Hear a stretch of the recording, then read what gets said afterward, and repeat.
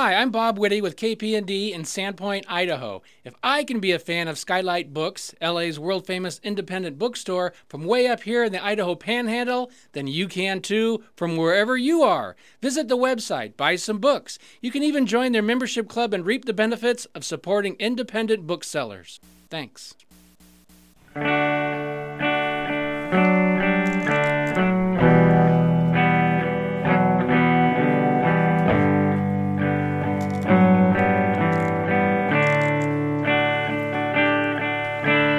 Meet me on the softer side. Meet me on the softer side. Softer side of your heart. Hi there, and welcome to the SKYLIGHT Books Author Reading Series. You can find out about this and all of our other author events at www.skylightbooks.com, where you can also browse our inventory as well as order books online. You can also follow us on Twitter or even be our friend at facebook.com. If you'd like to talk to a real person, we can be reached at 323-660-1175. And don't forget, SKYLIGHT Books depends on listeners like you to help support us. So whether you're in our neighborhood or browsing online, buy a book or two to help ensure that we'll be around for a long, long time. Thanks and enjoy. Hi, everybody.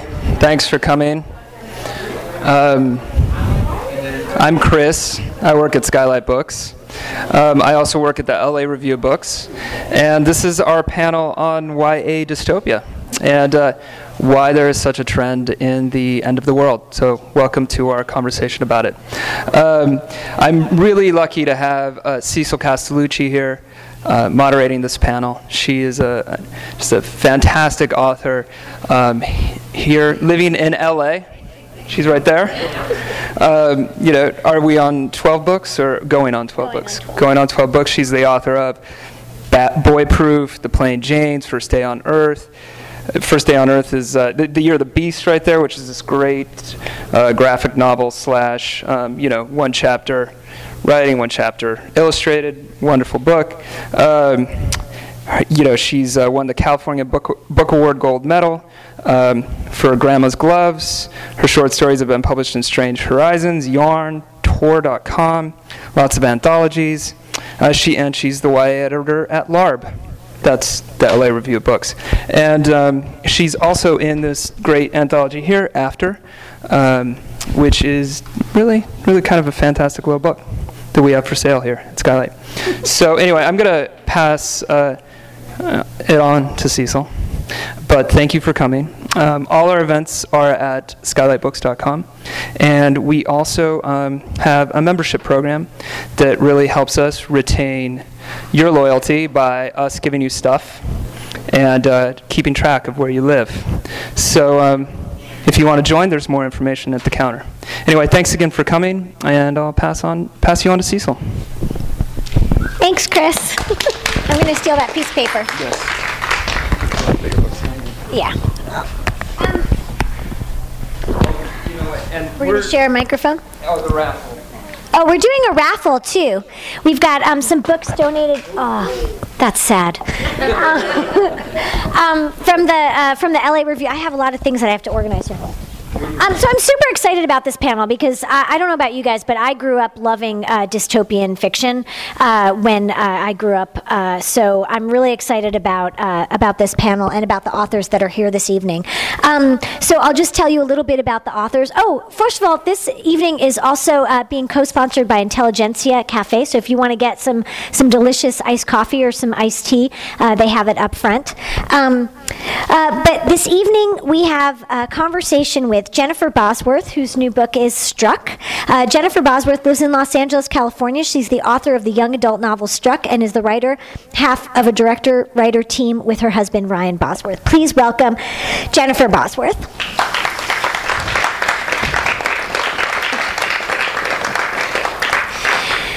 Chris Howard was born not far from London, but he lives in Denver, Colorado now. And before he wrote stories, he wrote songs, studied natural resources, worked for the National Park Service, and spent years leading wilderness adventure trips for teenagers. He got a Publishers Weekly flying start this last year in fall 2012, followed the release of his debut novel, Rootless. Please welcome Chris Howard.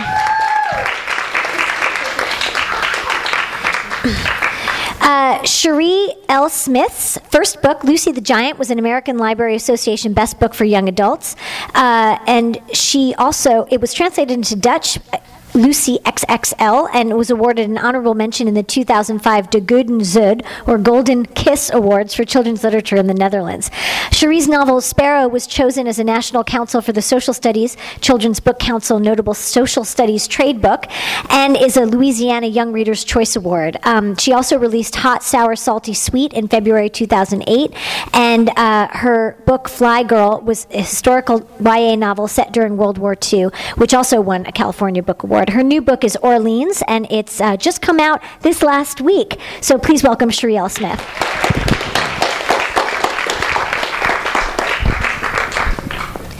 So in order to get, the first thing that I thought that we could do is we would have a little amuse-bouche from everybody, just like sort of 2 pages from everybody's book to read, just so that we get an idea of what we're dealing with here. So you want to go first? So, yeah, but my book's over here. Oh, wait, why don't we just grab? We can just grab. Because it's marked? Oh, okay. All right. I'll take it, and then I'll figure it out. All right, should I start with Jennifer? Are you all right? Be really fast. I know what it is. I'm so sorry. It's just that it's so exciting. I don't know what to choose. And here we go. I also forgot my reading glasses, so bear with me. I am a train wreck. That is not the story. So this is a segment of Orleans, and I should say that there are 2 tribes they're tribes in the city of New Orleans. The former city of New Orleans are based on blood type, and so the main character, her name is Fen, and she is part of the O-negative tribe, and they are holding a powwow with the O-positive tribe. I'm sorry, I've got that backwards. She's an OP, and they've invited the O-negs to discuss joining forces. And so they've just had a dinner, and now our storyteller, Cinnamon Jones, stand up now on the far side of the fire. In the early days, before the sky got so angry at the sea and went to war, there was a piece of land between them, and they called her New Orleans. She was a beautiful place, a city that sparkled like diamonds, sang like songbirds, and danced a 2-step to stop men's hearts. He sway his hips as he speak, and though he a beanpole of a man, the way he wears robes, made special for times like this, you'd think he the most beautiful woman in the world. The grace of a dancer, Lydia call it. And he can pitch his voice to sound like girl, woman, baby, or man. His daddy named him for the color of his skin, ruddy brown and smooth, and it stick because his stories be like cinnamon too, sweet, savory, and rare. Uncle Romulus say when he a kid, folks come running when they smelled cinnamon in the kitchen because it meant something sweet baking in the oven, like at Christmas time. Well, Cinnamon Jones be in the kitchen tonight, and Lydia be hoping he spin a tale sweet enough to make them O-negs take a bite. I should say that Lydia is the leader of the O-positive tribe. And the people, he say, Lord, the people, they was black and white and yellow and brown and pink as a lobster sometimes too, but they was beautiful because they could dance like the city and sing like the city and love like the city was loved by the sky and the sea. It was the people who made the city of New Orleans. The rest of the camp be sitting around the cook fire, tamped down now so the flames don't give us away, just enough light and heat to make it cozy. The O-negs look satisfied. O-neg Davis leaning back on a log like he owned the place. Natasha sitting next to him, looking even more like a lioness. They be family, all right. I can see it in they lines, the way they both be draping so lazy-like in front of someone else's fire. Brave fools, I think. And that mess running the family. Did you eat yet? Lydia asked me quietly. I shake my head and she hand me a bowl. She take the last bowl for herself before Caroline take the serving board away. The leftover wild boar and sweet potato will fry up into cakes for breakfast. Lydia eats slow, and I know she be studying Davis as much as she be listening to Cinnamon's story. I bolt down my food, push my bowl away, and whisper into Lydia's ear.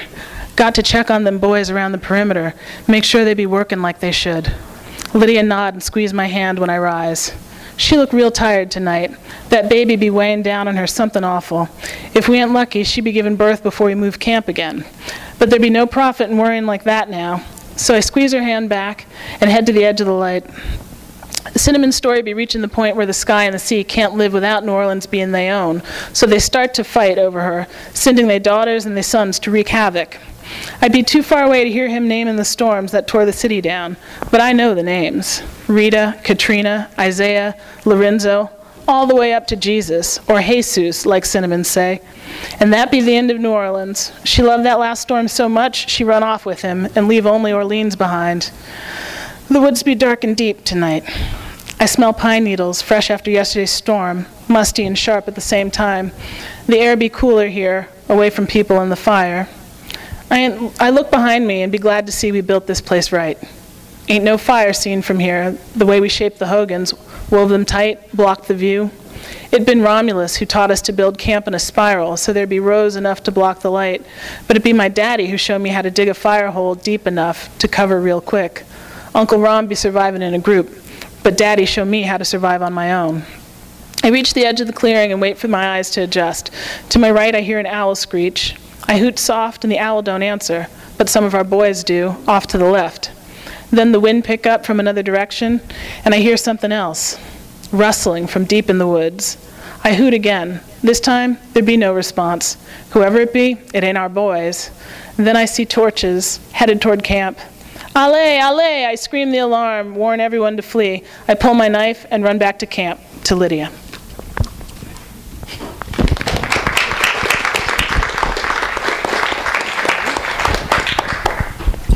Thank you.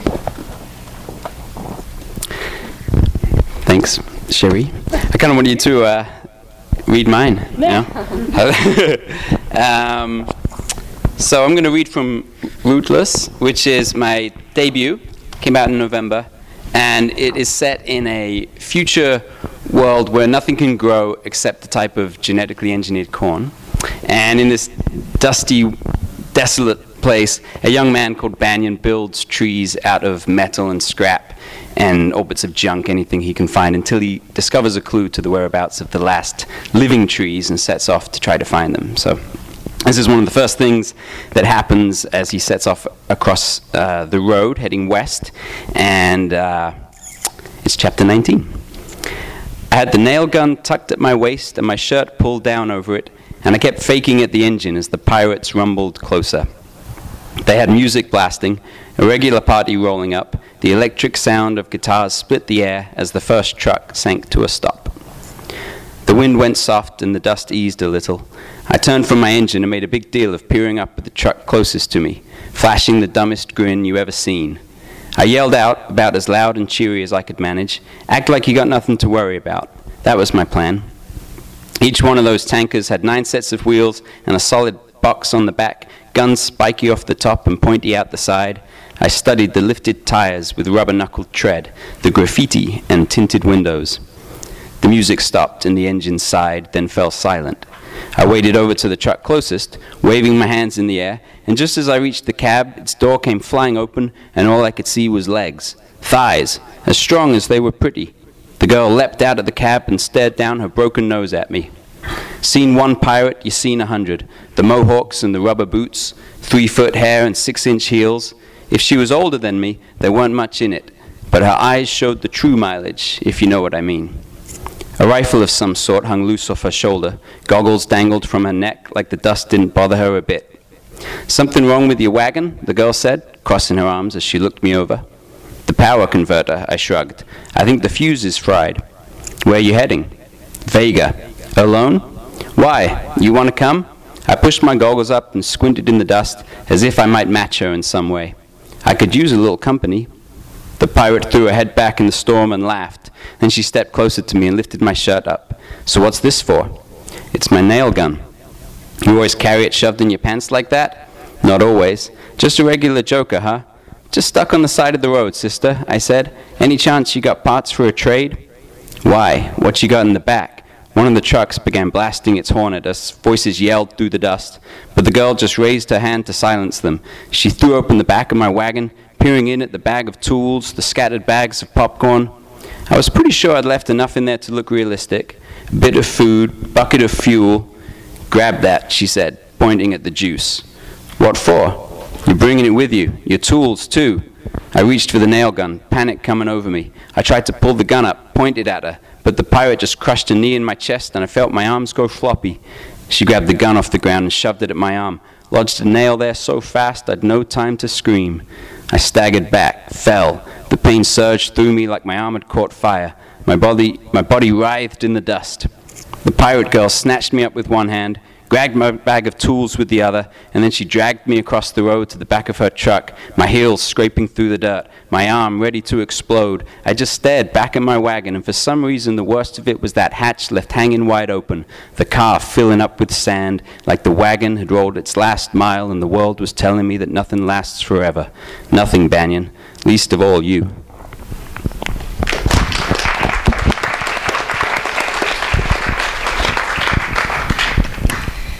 I want to read mine with an accent, too. My book is Struck, and it's a little bit of a departure as far as dystopians go because it has a supernatural twist that my character is addicted to lightning, and it's given her a kind of superpower, if you will. But I'm cheating. I am going to read you the prologue, and she kind of just tells you what the situation is. Ferris Bueller style, so I don't even have to tell you anything about the book. When you've been struck by lightning as many times as I have, you start to expect the worst pretty much all the time. You never know when that jagged scrawl of white fire, charged with 100 million volts of electricity, might blaze down from the sky and find its mark on you. Sear a hole like a bullet right through you, or turn your hair to ash. Maybe leave your skin blackened to a crisp, or stop your heart. Make you blind or deaf, or both. Sometimes lightning plays with you a little, lifts you into the air and drops you 20 yards away, blows your shoes off, or flash fries the clothes from your body, leaving you naked and steaming in the rain. Lightning could wipe the last few hours or days from your memory, or overload your brain, short-circuiting your personality and rendering you a completely different person. I heard about a woman who was struck by lightning and cured of terminal cancer, a paraplegic who was given the ability to walk again. Sometimes lightning strikes you, but it's the person standing next to you who ends up in the hospital or the morgue. Any of that could happen, or none of it, or something else no one's ever heard of. The thing about lightning is, you never know what it's going to do to you. Lightning could turn you into some kind of freakish human battery, storing up energy, leaving you with a persistent feeling that any day now you're going to spontaneously combust, like a bomb is going to go off inside you and do, well, what bombs do best. Or maybe that's just me. My name is Mia Price, and I am a human lightning rod. Do they make a support group for that? They should, and let me tell you why. My name is Mia Price, and I am a lightning addict. There, now you know the truth. I want lightning to find me. I crave it like lungs crave oxygen. There's nothing that makes you feel more alive than being struck, unless, of course, it kills you. It does that to me from time to time, which is why I moved to Los Angeles. As the song says, it never rains in Southern California. But the song also says, when it pours, it pours. The song is right. My name is Mia Price, and it's been 1 year since my last strike. But that doesn't mean I've stopped expecting the worst. Lightning only strikes a handful of times in LA every year. The problem is, I traded thunderstorms for earthquakes. One earthquake in particular. The one that changed the city and my life forever. That day, the day of the worst natural disaster to hit the United States, pretty much ever, it rained. Actually, it poured.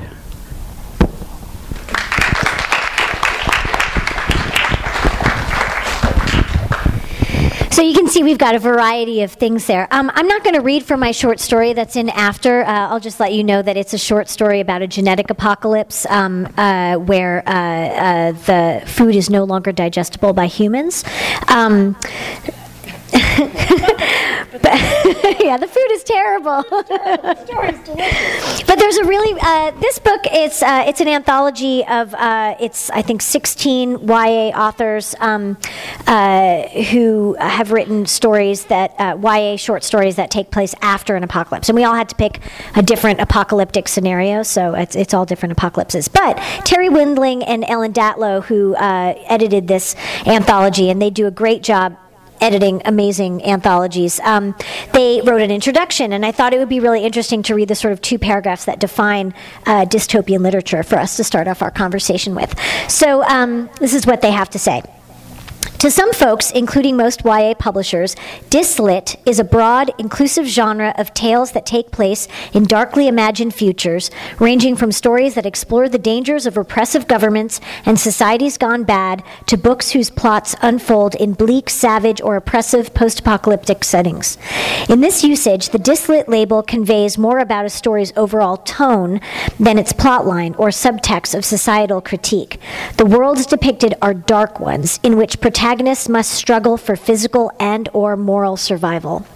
Other folks, including most literary critics, reach back to the classical definition of dystopian literature, which is far more specific: tales of utopias gone wrong. In this view, post-apocalyptic novels are dystopian only if the narrower definition applies. Otherwise, they are a genre of their own, albeit one that is closely related and read by many of the same readers. Quote, in a dystopian story, writes John Joseph Adams, editor of Brave New World Dystopian Stories, an excellent collection of traditionally dystopian fiction, society itself is typically the antagonist. It is society that is actively working against the protagonist's aims and desires. Now, this may be true in some post-apocalyptic tales, but it's certainly not true in all of them, for many take place in post-disaster settings where human society has broken down altogether. To dystopian purists, such books do not belong on dyslit lists. So I just thought that would be a good place for us to start our discussion. And one of the things that I wanted to ask you is what is dystopia to you guys? I feel like I should be singing, "What is dystopia to me?" I actually agree with that most of the books out there that we're calling dyslit is probably the dumbest term I've ever heard. It sounds like where you talk bad about your mama. But I didn't make it. No, I'm not blaming you. I'm not blaming you. I'm blaming society, which makes this a dystopian conversation. My concern, I think most of the stuff out there now that's being called dystopian to me is just speculative fiction, or what we called sci-fi in the old days, and because it implies that this is a utopia, and then you changed something, and I'm like, I'm sorry, who here votes that this is utopia? I mean, our standards have dropped miserably, but given that, it seems like it's the adversity issue and the darkness. I think there's a lot of YA out there that is purely a romance or a comedy, and the idea that it's set in the future and we're not telling kids that it's rosy is what seems to be making it dystopian literature today. It's we're telling the truth.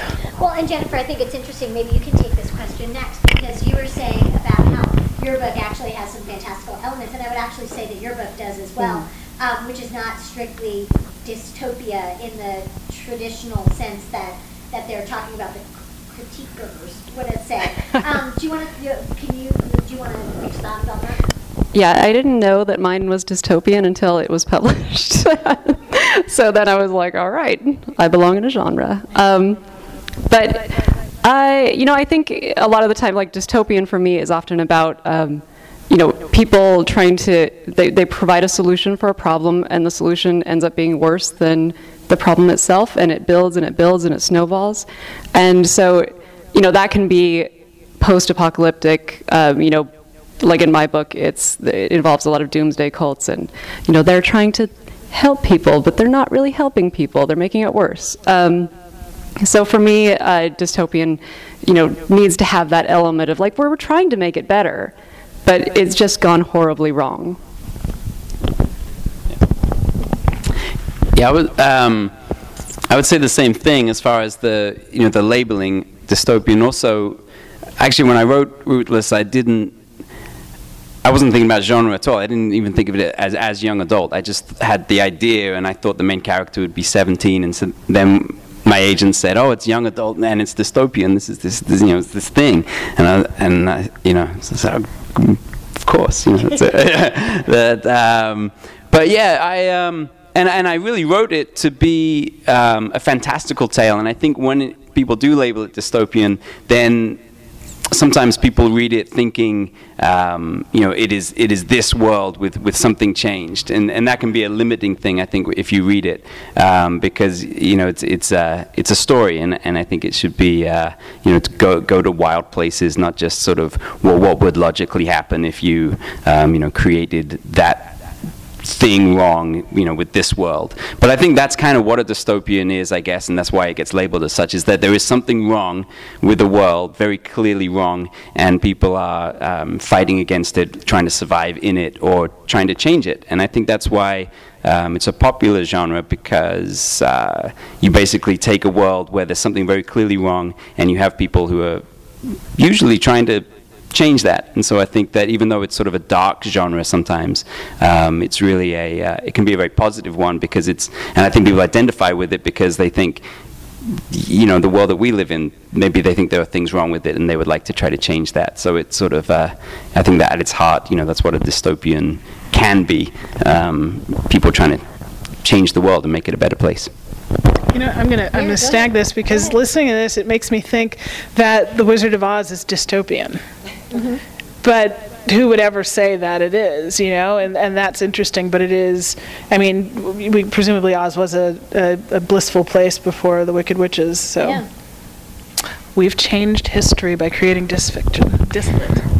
I've always sort of felt like one of the things that's a real marker of dystopian is that the protagonist usually thinks that everything is fine in their world, and then sort of awakens to a larger world where they realize that there's sort of bigger machinations that are happening, because either it's a utopia that is not quite as good as they thought because something horrible is happening, or that something horrible has happened, and that the status quo is no longer acceptable. It's like dystopia is utopia at a price that's too high. Right. I can see that. Okay, so now I was saying before about how, I know for me, I grew up in the 80s, and so I was obsessed with post-apocalyptic fiction then, because of the Cold War. That was happening back then. So I'm just curious to know, what was your first encounter with sort of what was your first dystopian books that you loved? For me, I'm going to say I loved Logan's Run. That was one of my faves. And then I also loved a middle grade series called The Tripod Trilogy by John Christopher, which is really great if you haven't read it.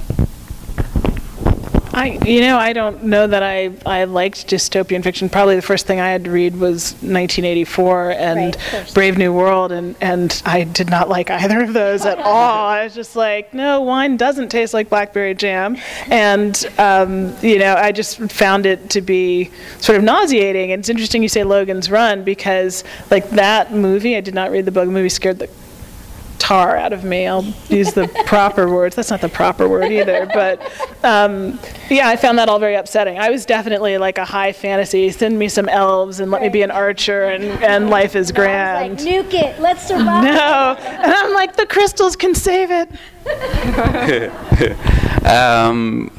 I grew up in England, and I used to get I used to buy 2000 AD with my pocket money, this comic book. Judge Dredd is their lead, almost famous character, but it's sort of a serialized, different characters, split up into different characters, and you get each time, and there's sort of an update for each story, and it's really wildly awesome and super imaginative. And so I grew up reading that a lot, and a lot of those stories, Judge Dredd in particular, is the dystopian literature.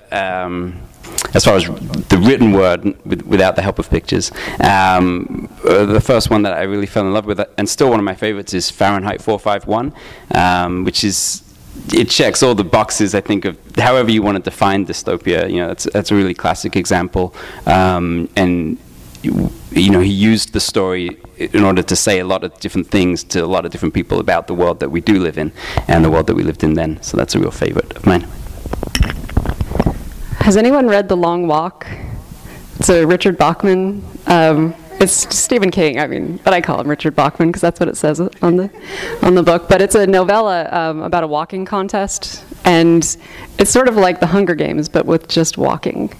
And I read this when I was maybe like 10 years old, and I think that was my first, wow, I can completely see this happening. This appeals to my innate pessimism toward the world, and the idea that people would enter a walking contest where if they stop walking they get shot, but if they can keep walking until the end they win lots of money.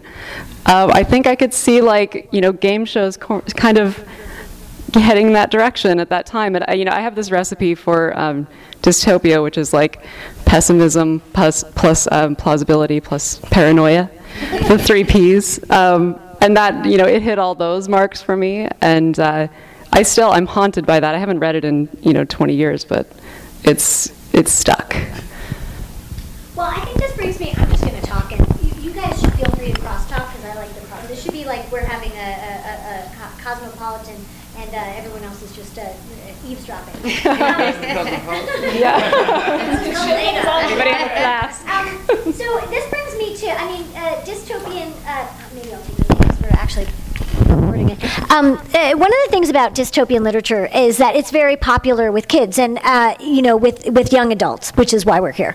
But when we were growing up, if you talk about a book like The Long Walk, or if you talk about Brave New World 1984 or Fahrenheit 451, Logan's Run, those are not books that were written for young people. Those are adult books. And I've always had this theory that before there was a real young adult section, kids would go to science fiction as a bridge to adult literature, because that was where the sort of these sophisticated ideas would come for the first time.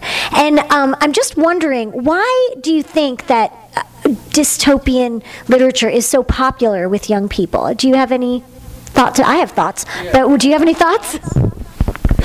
Sorry, no, I'm just mixing it up. I think it's because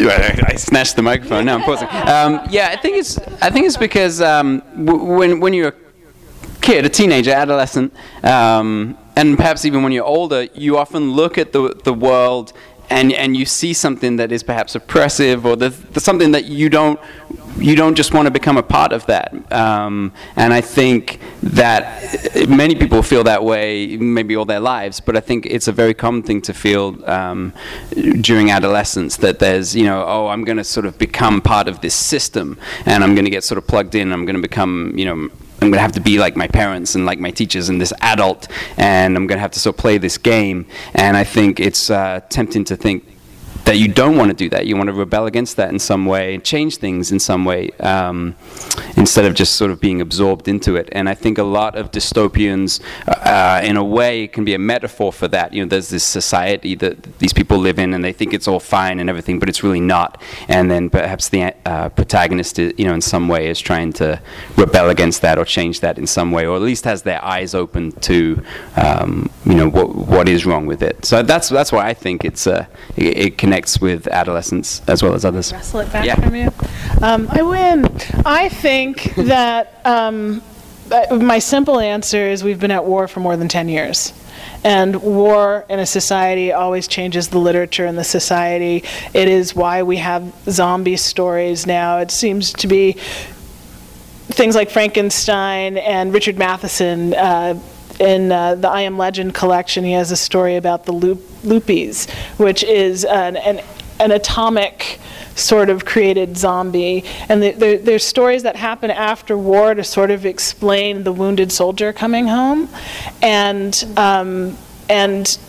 kids know, you knew growing up with, hiding under your desk because of the atomic bomb and the nuclear war, that things were not all right. And so the books that tell you, hey, look, in this world things aren't right either, but there's a way to figure it out. It's kids want to know what's really going on, and you get the sense your parents aren't telling you, and these books are willing to tell you. And a lot of kids out there have military loved ones, people out there fighting, and they're trying to understand what's going on. And even if you don't have anybody in the military, you can't. And we haven't had a war on our soil in forever, with the exception of 9/11, which is huge, and that defines an era. And I think that because the books aren't being written by the kids, they're being read by the kids, but they're being written by people like us who lived through the Cold War and are freaked out about the hot and cold war that's going on now. I think you're right. I think that like 9/11 and the Cold War, there was like a little respite, a little a little reprieve for a while, and then 9/11 happened, and I think that there's like this big anxiety that's come back, and I think that it's a way that kids try to sort of figure out how to deal with these big ideas and loss of control. I want to go to you, Jen, but I also want to ask about high school, because I think that like high school is a kind of oppressive society as well, and I think that that's one of the reasons why kids can relate to dystopias so well, is because there are these rules and there's uniformity, and everybody, maybe you're not allowed to wear short skirts, or I don't know what happens in high school anymore, but those kinds of things, and I think that sort of helps for kids to really understand the framework of a dystopian society. What do you guys think about that? Yeah? In mine, there's a breakdown of society, and I think that's the fun thing about the alternate, the other side of dystopian is that you get like post-apocalyptic, where there is really very little order, and it shows kind of this is what happens when you don't have any control. So that was something that I wanted to explore, because I'm a rebellious person, and I was a rebellious kid, and I guess all kids should be a little oppressed, they should not have complete freedom, but But I think for me, with why kids relate to it so much right now, with a lot of the stories that are coming out, it's also the idea that they can do something about the status quo, and that they're not powerless. In a high school society, like in a high school utopia or dystopia, what can you do? Like, how can you change that world? It's just the world. But in a lot of these stories, like the Hunger Games and the adventurous aspect of it, like being a hero in that world, I think really appeals to kids and kind of wakes them up to, like, maybe I should be thinking about this. Maybe I should do something earlier on. Maybe I should change my way of thinking early on in life. Yeah, I think awakening is like a big thing that happens sort of in dystopian in dystopian books, where the characters awaken to things. In your book, Jen, the character is awakened to a sort of larger idea of the world, because this big storm has happened, and something bigger could possibly happen on the horizon. But I'm interested with both of you, because Sherri and our stories are more rooted in real science and real sort of it is the extrapolation you were talking about. If this happened in our world, what comes next? Yeah, and both of yours have more fantastical elements to them. I mean, your science is not 100% correct. No, it's not. Science fiction. Mine totally is, though. And I just find that interesting, because that makes for an interesting conversation in terms of there are different traditions of sort of that speculative side of things, and so I'm curious as to how much research you did in your world building when you were building your lightning world, your treeless / genetic situation, and then in terms of your blood stuff and plague, and then with my Monsanto genetic corn situation, which we have in common. Mm-hmm. Yeah. We have corn in common. Yeah. We are mostly corn now, isn't that I'm 99% corn, I think.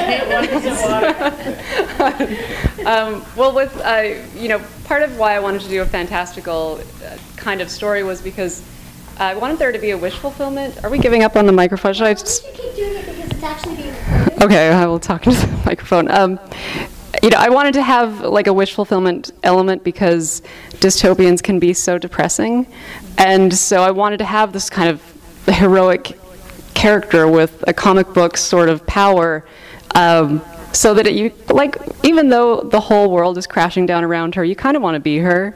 You kind of want to go through this and be a hero too. But as far as the research goes, it actually was pretty valid, I stretched things, obviously, as far as what lightning can do, but that was the nice thing about choosing lightning is that people don't really understand it, and they don't really know what it can do, so I can pretend that it can do all sorts of things that nobody can really prove me wrong. And, all of the earthquake stuff, as far as lightning causing the earthquake, nobody can prove that isn't a possibility. But all the lightning, the details about the earthquake and how it would go down in LA were pretty valid. The fault line that causes the earthquake is a real fault line that goes beneath downtown LA, and the way that the city falls apart in bits and pieces, that's how it would fall apart because the sediment is different in different areas. So some areas, like this area, might be destroyed while Silver Lake might be fine. So we'll see. But yeah, I tried to be as accurate as possible and then take it wherever I wanted to. Yeah, I guess I didn't worry too much about scientific accuracy. I thought that might get in the way of it being a good story because my initial concept wasn't, I want to write something, that's a dystopian. So, how can I, come up with a story? My initial concept was just that I was in Colorado surrounded by loads and loads of dead trees because there's these beetles that are eating a lot of the lodgepole pine trees, which are, cover the western part of the state. And I just looked at all these dead trees and thought, wow, what if there was, if there were no trees? And I just thought people would build them out of metal as a way to try to remember them, like old scrap. And I had the image. I'm visual, and so I had the image of someone building the trees out of metal and scrap. And then I thought, yeah, they're in this dusty world where only corn can grow, and everything else has been wiped out by these locusts. And my mind just went with the story versus with the science. And so in the book, everything's been wiped out by these locusts that now feed on human flesh. And so it's a fantastical story, not a it's not supposed to be a textbook. And so. I really wanted to write a story about where something important has been lost and is missing, and someone goes to try to find it, because I love those types of stories. So yeah, I wanted it to make sense within the rules of the world, but I didn't need it to make sense within the rules of our world. That wasn't important to me. You've got a lot of things going on. You've got the moon, and you've got the plague, and you've got the stuff that happens with some manipulations. Right. Yeah. It's it was led by my imagination versus how can I sort of some people connect with the environmental themes, which there are in the book. Some people love that it has or they interpret it as having an anti-GMO message, and then other people take great offense that they think it has this anti-GMO message, particularly because they say there wouldn't be these flesh-eating locusts, and so you're attacking these companies by saying there's going to be these flesh-eating locusts, and that just couldn't possibly happen. And it's a story, not a statement. So that's just their fear of flesh-eating locusts talking. Right. I mean, it's like the lightning thing. It's like, prove me wrong. Prove me wrong. Now, I wish I had brought my glasses, because I'd be wearing them now and pushing them up and saying, well, as the daughter of a research librarian and a scientist, I did my research. And so the world of Orleans, it is a post-disaster New Orleans. A series of natural and man-made disasters have wreaked such devastation along the Gulf Coast that, and given rise to a really virulent disease called Delta fever, that the United States government has built a quarantine wall from Florida to Texas and basically disavowed that part of the country. And so my story takes place about 50 years after the wall went up. The survivors in New Orleans have gone tribal based on blood type, because in an attempt to stave off the spread of the disease, they found that it affected different blood types differently, and if blood type stuck with blood type, it was less likely to spread. And so now you're in a world where O-type blood does not, you can carry the disease, but it's not as debilitating as if you're an AB, an A, or a B type. And so the ABs hunt people for their blood because they need constant transfusions.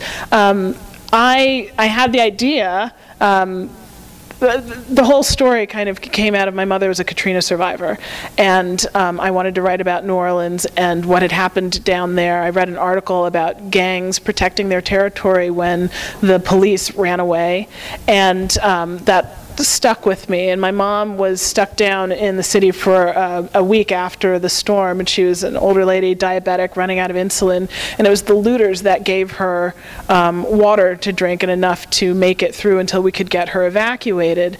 And so those were the things that were in my mind when I came up with the story.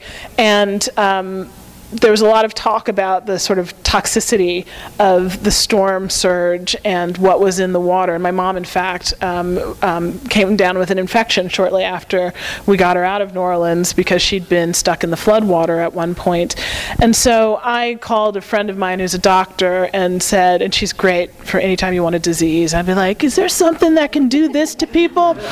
And she's like, oh, you should talk to this guy I know who does blood diseases in pediatrics. And so I went and had a disgusting but fascinating lunch with this guy, Dr. Noah Fetterman at UCLA, and I was like, okay, I need a disease that could do this and this and this. And he would walk me through, like, well, this is possible, that's not possible. And I was like, great, what are the symptoms? Is there something that makes you shake? I want people to shake. And I came home with this giant list of things, and then I created this virus, and then I called one of my best friends. She was my matron of honor at my wedding, and she's a biology teacher in Chicago. And I was like, Alice, I've got this disease, and it does this and this and this. How do I destroy it? And she was like, Sherri, you shouldn't be using that with students. And I was like, oh, no, it's in a book. And she's like, well, that's really dangerous, and it doesn't sound safe at all. And I was like, that's the point. And then she taught me how to destroy it. And then I was like, if I want to cure it, what do I do? And this is, it helps to have friends. Her sister is a research scientist. And so I got to talk to her kid's sister, and I'm like, so I've got this thing, and I want this to happen. And she taught me how to retro-engineer viruses from the inside out. And I cannot do any of this in real life, but for the purposes of the book, I wanted it to be as plausible as possible. I mean, there's still certainly flights of fantasy. Would this really happen? Maybe, maybe not. But what's been interesting is to have. I saw somebody comment the other day on a blog. I'm a science major, and I was impressed. And I was like, that's right, because it's scarier when you think, wow, that could actually happen. So that's me and my science. And then as far as like the sort of the layout of the land, much like you looked at where the fault lines were in Los Angeles and what could happen, there are some amazing flood maps of New Orleans that the Times-Picayune had this thing that was a time lapse of Katrina, and it showed you the landscape before and then at the height of the floodwaters, what was left standing and what was still above water and what was submerged. And so I looked at flood plans for the next 50 years out, which do exist, and sort of went from there with like, what would this look like? So. Yeah, I'm with you. I'm the daughter of scientists. My dad's a neurobiologist. My mom's a genetic engineer. So when I was doing a genetic apocalypse, I just called up my mom. Ding-a-ling-ling, hey. But I was struck, and maybe you can talk about this because we have the corn thing in common. I read this article about this Monsanto corn that nobody really talked about it, but it was grown in South Africa somewhere, and it looked really healthy. Everything looked really great. It was beautiful. Like the field was amazing. And then when they went to harvest the corn, they opened it up, and there were only the white cones and no kernels on the corn. And I just thought, like, wow, that is messed up. Like, what happened if, like, there was just no food, you know, or what if we couldn't digest it or whatever? And I just sort of went from there. And you know, like with my story, The Marker, it's like everything is true, that it could actually happen. We could all of a sudden develop mutations where we can't digest food anymore. And I thought that was super, super scary that, like, you know, all of a sudden you couldn't do that. But I think the nice thing is that it doesn't really matter whether or not something is based in, you know, sort of the truth, or if it's got a fantastical element that it springs out of, because I think that these stories, there's something about each of them that capture your imagination. You know, what if there were no trees? What if lightning gave you this power? What if, you know, New Orleans, you know, was walled off? What if we couldn't digest food anymore? And just think about any other, you know, dystopia that you love to read, that, you know, that's got that sort of hook into it. I'm wondering, do you think that dystopian literature has evolved? Like, what are some of your favorite, you know, dystopian books that are out now? And do you think it's evolved from, let's say, 1984, Fahrenheit 451, Logan's Run? I'm going to pass this on because I don't like dystopian fiction. I was just writing speculative fiction, and I have a hard time answering that, so I'm going to pass it. Sorry. Yeah, I think, well, it's hard because it's labeled, you know, you're breaking things down and labeling them. I don't know if it's evolved. I guess if it's evolved, it's evolved to be such a broad genre, you know, which is kind of what we're saying. You know, initially there were these sort of, you know, half dozen classic books that people thought of as dystopian, and now there's books, you know, some people might even call The Road by Cormac McCarthy a dystopian novel, and some other people would say, you know, as you said in that. Well, and like you said in the what you read, you know, they said that's, you know, people would say no, that's not dystopian, you know, that, and I'd agree with that, you know. So there's that, it sort of branches out into the post-apocalyptic, you know, and it's not really a dystopian, but then people will say, yeah, but it's a bad future, so it's dystopian. So I guess it's evolved to become just a really broad, wide genre with loads of different, almost like it's like saying something's science fiction or something's a romance. You know, if you say, oh, it's a dystopian, that doesn't give you that much information to me. You know, it could mean all sorts of things. I don't know if it's evolved to be, you know, better, but it's broader. You know, I mean, it makes me think that dystopian is just sort of a relabeling of science fiction, of certain sorts of science fiction, because sci-fi became such a geek-related genre that it wasn't cool to read sci-fi if you were not me, and as a result, they're like, well, how do we sell this now? Because, like, I used to get hopping mad at literary novels that were actually science fiction. I'm like, Children of Men, that's science fiction. You know, The Handmaid's Tale, that's science fiction. They're like, no, it's literature. Yeah. And I'm like, F you, it's all literature. And F stands for fiction and fantasy. I would argue that it has evolved because I think it's more hopeful now, especially because it's so huge in the young adult market, and I think you can't have a completely hopeless ending at the end of a young adult novel because kids apparently don't like that. So I think that's good. I think that also ties in with what I was saying before about, you know, they can affect change, like they can do something about it. And so that is part of the hope, like you're not completely powerless.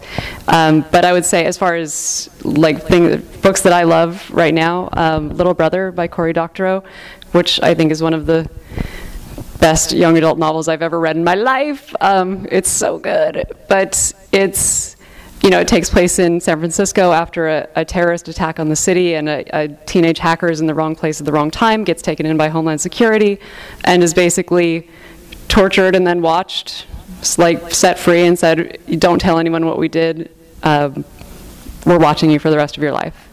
And it's so plausible, it just felt so real, but it was fun at the same time. It was a fun book and an emotional book, and you know, at the end I was also left feeling a little hopeful. So that, I don't think I got that from, books like Fahrenheit 451 or 1984. That kind of bleak. Well, I wonder if that's the difference just between YA and adult in that respect, because it's like all the adult versions end with a bullet in the head, and that's like as lucky as you, and that's lucky, That's a happy ending. It's like there's no escape. Whereas that is the escape. It's like, well, you could always die. Yeah. But you make me think, when you said Little Brother, it made me think of Feed. Oh yeah, M.D. Anderson, which I think actually is a dystopian novel, because it takes place in our future, where everybody basically has the internet built into their brains, and it's the feed, and you're constantly on the feed, and yes, there's still pop-up ads, but it is the story of a boy who falls in love with a girl who. Her father didn't want her to have the feed, so she got a substandard version of it late in life that is causing her issues. They're all at a rave party on the moon. And his is turned off for a moment. It's the first time that he doesn't. Because they're infected by a virus that cuts everybody off for a while, and then they sort of connect while they're cut off, because they're all in the hospital together. And he then awakens to the world being messed up. And he sees it for what it is. So that's it, because he was in a utopia where literally, if you wanted a pair of jeans, it would drift by your vision, and you'd say, buy that, and they'd show up at your house.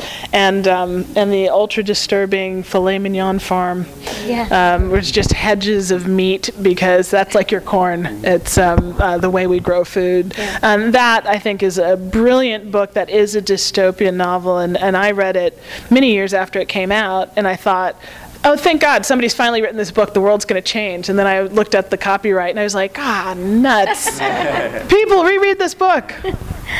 One of the things that I think is super interesting about dystopia too, and just like you were saying, Chris, that it's sort of this blanket statement for a lot of different kinds of things, but there are these real niche ones. One thing that I've noticed a lot at the LA Review of Books, I keep getting all of these books that are reproductive dystopias.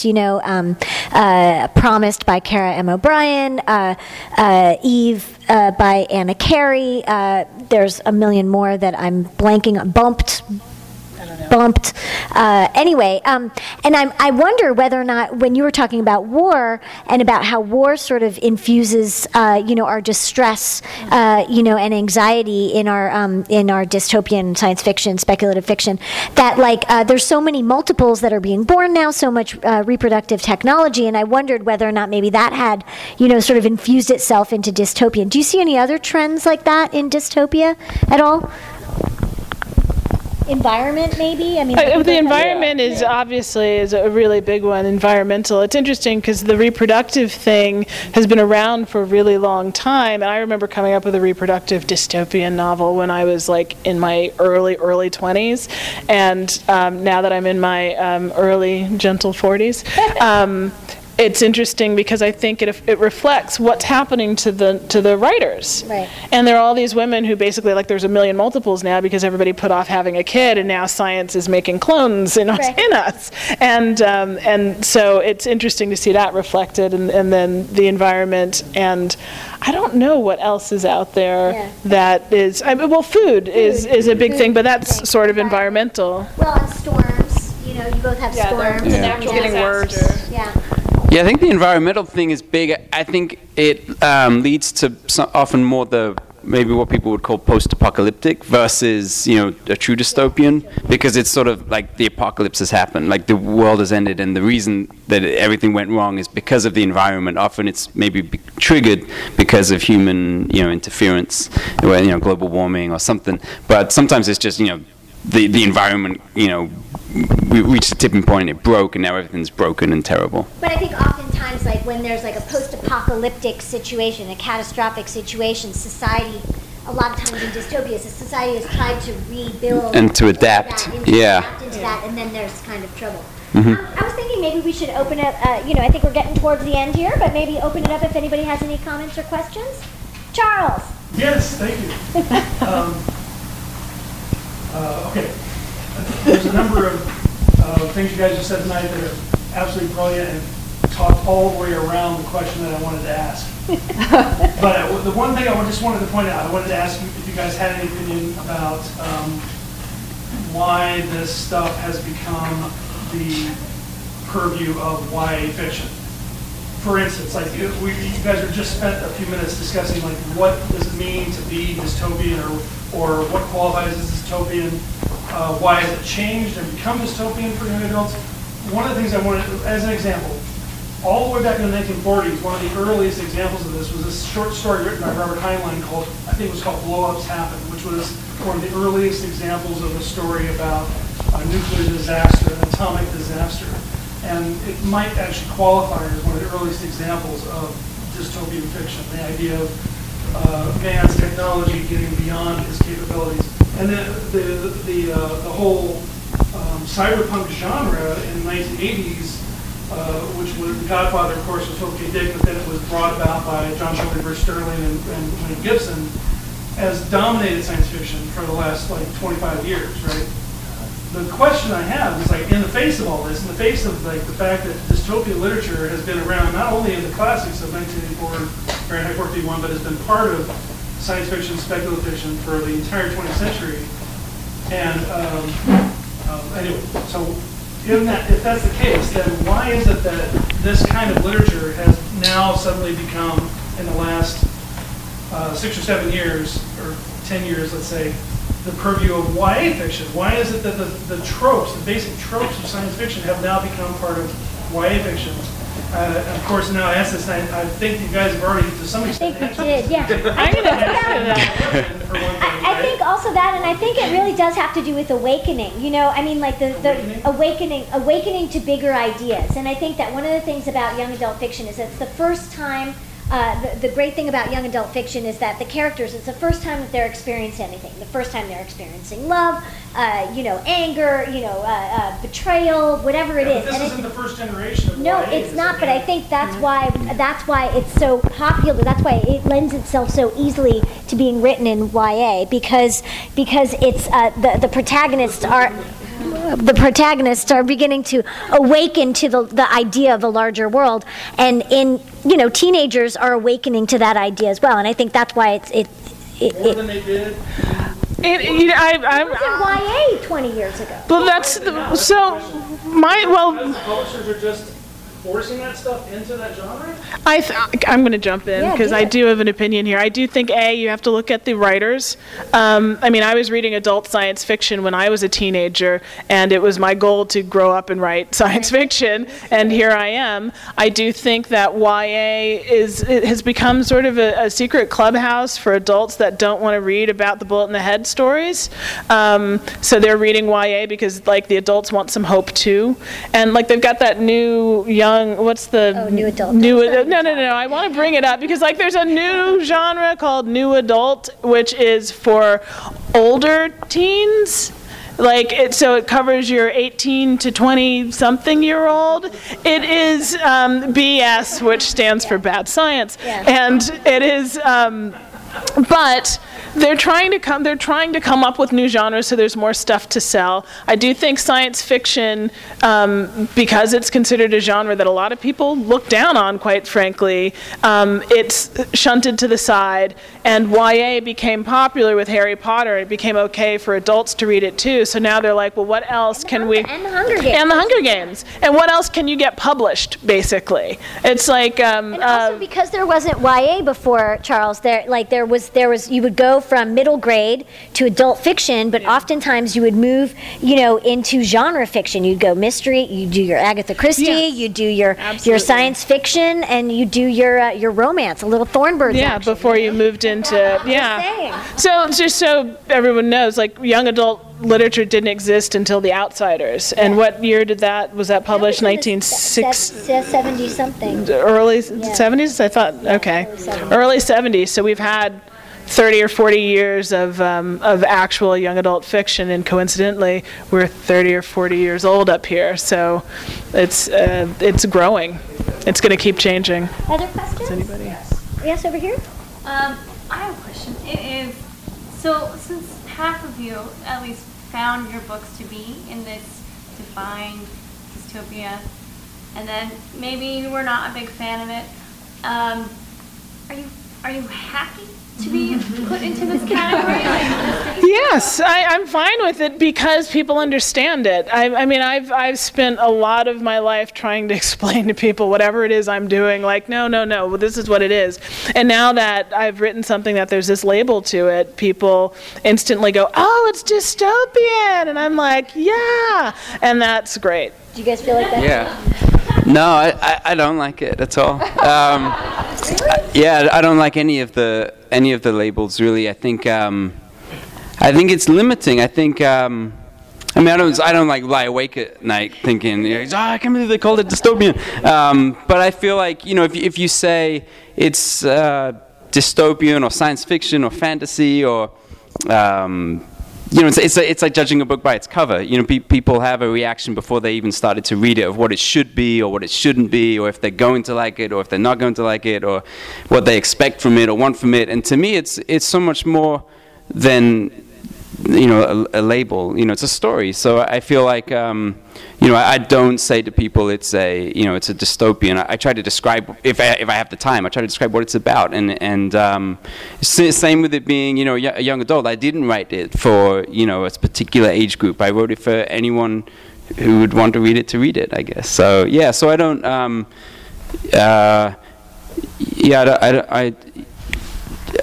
I think it's it's like I don't like, I guess, the classification thing. It's to me that's not what stories, they're not supposed to be classified. It's like breaking down music and saying, oh, this is rock, but this is pop, and this is and it's like what's the point, I guess. Then it's like alt rock or folk rock or whatever. But yeah, it's frustrating when if you are dystopian and they're like, well, I just barely read a dystopian novel, so I don't want to read another one right now. Or it's good if people are like, I just read one and I loved it, and I want to read more. So there are pluses and minuses. But I say mine's post-apocalyptic with a supernatural twist, just because it makes it sound like a cocktail or something, Or I will compare it to something else because it does get, like, a lot of dystopian novels are. People will think like George Orwell or something like that, and they're like, well, I like that, but do I want to read that, like, for fun, for funsy time? Like, do they want to read that? So I'm so on being categorized. You had a question over here? It's maybe controversial. Because this is like dyslit or speculative fiction, do you think it gives permission for you to create a strong female protagonist? Or do you think the strong female protagonist for young adults is here to stay, even if it's not speculative or dyslit? Because I've noticed this evolution more and more from Nancy Drew to now the Hunger Games. Yeah. That's interesting. It's a sad idea that, like, hey, kids, in the distant future, women are strong. Like that. Hopefully, that's not the case. Impenetrable. I do think that.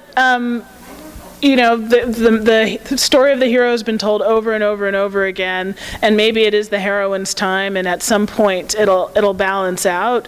But I don't feel that writing speculative has given me permission to make a strong female character. That's what I write. And again, maybe it's like there are more women writing now without having to call themselves men to get published than ever before, and that might make a difference. And it'll be interesting to see how it trickles down, because, like, there's no roles for strong female characters in TV and movies and things. But as the storytellers start generating more of that stuff and it becomes more popular, which is kind of why I don't really argue with the dystopian label, is because it's popular. When it's not popular anymore and people are like, vampires or something, like, then it'll suck. But right now, people are paying attention to it, and then if you can get a strong character in there, then people will notice it. Whereas, like, when I started writing 10 years ago, I've repeatedly explained what young adult is. And now I don't have to do that anymore. Even if they go, oh, you mean like Harry Potter? Or now they'll go, oh, like Hunger Games, and I'll be like, exactly. So. Well, and also I think one of the things that we were saying before is that it was interesting. Sherri and I had a little glass of wine beforehand, and I was saying it was interesting that it was. You could never tell. That your book had a boy in it, Right. because so many books right now, it's like the strong female, main character, and so it's kind of rare to sort of have the strong. That's I loved reading it. Yeah. It's nice. I'm like, that's what it's like for a boy. Yeah. He's definitely a dude. And he still wants to smooch. And to have a romance. Well, yeah, dudes like to smooch. Nice. It's true. I don't know where you heard that they don't, but they do. And it's fun, I guess, to feel like you're kind of a minority in the genre to have a male protagonist. It's it's fun, I guess, because I think it's cool that there's something that's being dominated by female protagonists. So it's I like being I like the fact that there's all these awesome stories with awesome female protagonists. So because that's You like being the boy in the girl band? Yeah, it's awesome. Maybe we'll take one last question. Actually, just touch on something. I feel like the publishing world is sort of fickle, and except the vampire thing, they're like, don't dare bring a book about vampires or zombies. And it seems like they've sort of maxed out on dystopian. Did you have some of that with publishers or agents where they were like, this is done, this is tired, and we don't need to see anymore? Or they were still open? When I sold Struck, is still like at the height of the buying frenzy. But I snuck in my new book that's coming out. I call it a micro dystopian. A micro dystopian because it's really, it takes place within like a hippie commune gone terribly wrong, and it's this world. So like it's now, and I didn't even realize again that it was dystopian until I was talking about this book with a friend of mine, and she was like, "So it's like a little dystopia." Yes, it is. So I snuck it in. Yeah, I think you hit the nail on the head because when it's that whole label thing. When we sold the book, it was to Scholastic, who published it. It was it was great. Then as we about maybe 6 months to a year later, as we started to sell it to other countries around the world, some of them purchased it, but my foreign rights agent, she stopped calling it a dystopian and started calling it an eco-thriller, or or eco-punk, or all these other labels. So it's all, that's why I guess I it's like whatever, it's a label. So she's like, oh, I don't call it a dystopia because they don't want those anymore. So it's it's all trends, so people trying to make or follow trends, I guess. I think that's something to note too, is like how long ago did we sell these books or write these books? The time to market and everything. I mean, it took me 3 years to write it. I sold it on an idea, so 20 years ago when I sold the book, it was brand new and nobody had ever heard of it. So that does make a difference. But you're right, the eco thing, I'm getting that too now. And I was like, oh, look what I've written, an eco book. Well, we're going to do the raffle. We're going to put a little table here. We've got books for sale. Thank you so much for coming out this evening. Thank you, Jennifer Bosworth, Chris Howard, and Sherri L. Smith. My name is Cecil Castellucci. Thanks to Chris and SKYLIGHT Books, and to the Los Angeles Review of Books, and to Intelligentsia. Thank you.